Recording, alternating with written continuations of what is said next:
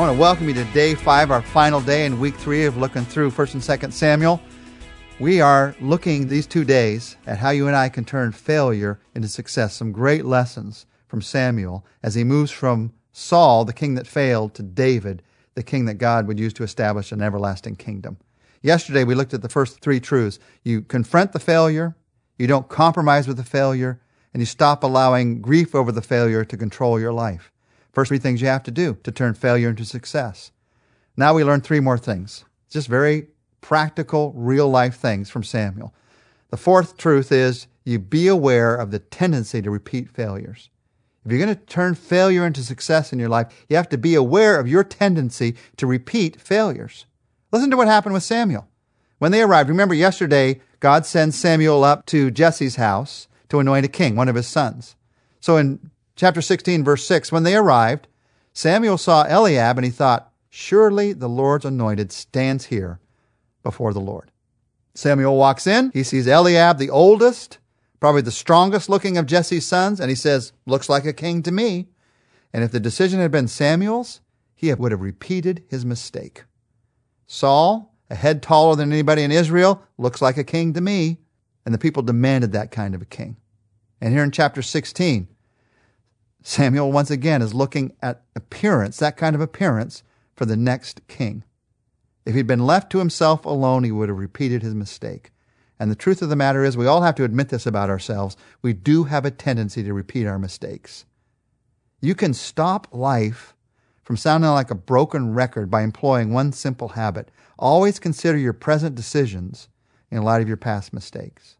Let me just look back at the past. Before we go ahead here, let me just be honest enough about myself to realize what I've done in the past. Those who refuse to listen to history are doomed to repeat it. That's not only true for nations, that's true for individuals. If I don't listen to the history of my own life, I'm doomed to repeat my same mistakes again and again and again.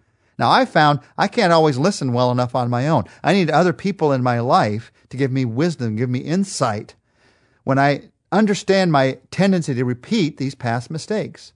So just be aware of your tendency. That gives you humility. That lets you get counselors in as you make decisions. There's a 5th thing that we learn from Samuel when it comes to turning failure into success, and that is you look towards God's view of success. This is the key. You look towards God's view of success. Listen to what happened in verse 7. But the Lord said to Samuel, do not consider his appearance nor his height, for I have rejected him. The Lord does not look at the things that man looks at. Man looks at the outward appearance, but the Lord looks at the heart. This is one of the most famous verses in 1 Samuel. Man looks at the outward appearance, the Lord looks at the heart. Often we live life in failure, failing again and again and again because we never allow God to impress us with his view of success. There's 3 very simple truths here in this simple passage that help us to look to God's view of success. Truth 1 is have faith that God desires success for you. God sent Samuel to Jesse to anoint the next king. He desired for success to happen. God doesn't want to ruin your life. He doesn't want to make a mess of your life. He wants to bring success to your life. Now, it's his measure of success. It's his plan for success. It's not yours. But because Samuel knew this, he kept searching. He didn't quit. He was certain that God had a solution. So he ends up in this moment where he's standing and he's looking for the king. Now, you can have that same kind of faith. God desires to make a success of your life. Psalm 1:3 says, in whatever he does, he prospers. God wants to prosper your life. Jeremiah 24:11 says, I know the plans I have for you, a future, a hope for welfare. God doesn't promise to make us all millionaires, but he promises to give us all fulfillment. He promised to make us all people who live abundant lives in him. That's his plan for your life, and that's where you start. That's God's view of success. But the second thing you do is you quit seeking appearances. You quit seeking the appearance of success. We base most of our ideas of success on appearances. Where somebody lives, the kind of car that they drive, the kind of clothes that they wear, up a ramp, the kind of boat that they have, the kind of yacht that they have. It's appearances. That's not success at all because it's not going to last. True success is something that lasts. And many people, you know this, many people who appear successful, they got the big house, they got the big car, they got the right clothes, they're living in the reality of despair in their lives. If you seek the appearances, you're going to be disappointed. But you look for the real thing. You look for the inner fulfillment. God says, don't look at the outward appearance. That's not where you're going to find the success in life. Don't get caught up in that. Quit seeking appearances. And the third thing you do is you look at your heart. You look at the heart. Because God looks at the heart. Why? Because out of the heart flows the person. Who you are flows out of your heart. As a man thinks within himself, so is he. Now, God put His Spirit into our hearts so that you and I can think and see and live in a different way. The truth is, no matter how many things you surround yourself with, you're never going to feel successful. True success grows out of the heart. And the true success that grows out of the heart is the success of recognizing, I'm living God's plan for my life. I'm right in the middle of what God wants me to do. That's what Samuel learned that day. You quit seeking, you stop seeking the appearance of success. Now, there is a sixth truth that we learn. If you want to turn failure into success, this is the hardest truth of all for many of us. The sixth truth we learn from Samuel is you have to be willing to fail again. If you're going to turn failure into success in your life, you have to be willing to fail again. And he was. In verse 8, Jesse called Abinadab and he had him pass in front of Samuel. But Samuel said, the Lord has not chosen this one either. Jesse then had Shammah pass by, but Samuel said, nor has the Lord chosen this one.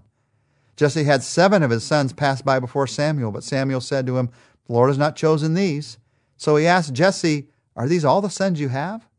They're still the youngest, Jesse answered, but he's tending the sheep. Samuel said, send for him. We will not sit down until he arrives. So he sent, and he had him brought in.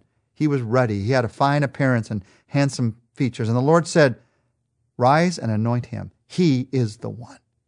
So Samuel took the horn of oil and anointed him in the presence of all his brothers.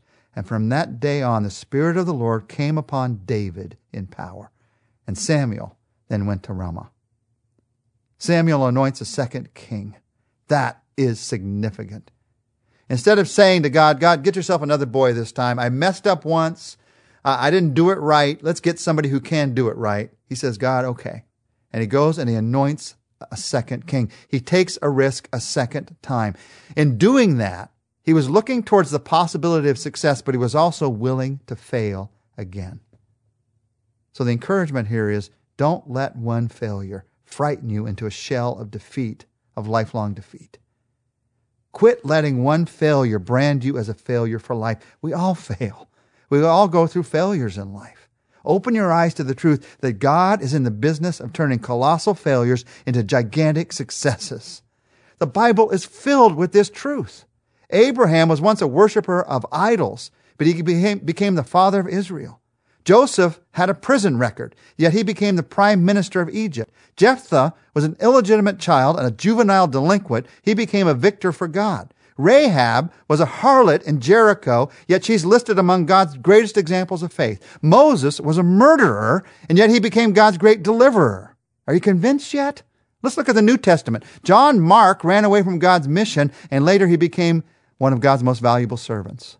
Peter denied and cursed the Lord, yet he became God's spokesman in the early church. Paul persecuted the church. He watched in approval as Stephen was stoned, and yet he was to become the greatest missionary of all time. So quit telling God you can't because you failed, and begin to recognize that He is an expert at building successes out of our failures. Let's pray together. Father, instead of getting caught up and looking at me, looking at my failures, looking at what's gone wrong, I turn my eyes to you. And I recognize that you give second chances. I recognize that you build successes out of failures. I recognize that the story of my life is not over. And I do not want to live the rest of my life caught up in that failure from the past. I want to live the rest of my life caught up in your love and caught up in what you want me to do. That failure, it hurt me. It saddens me even today, but that failure does not have to define me. My relationship with you is what defines me. And so in a fresh new way, I trust you for the future right now. I trust you in Jesus' name. Amen. Well, next week, join us. We're going to look at David and Saul together. We see the man after God's own heart serving in the court of the man with the troubled heart. And of course, some sparks are going to fly. We're going to learn some things about giving our heart to God. See you next week.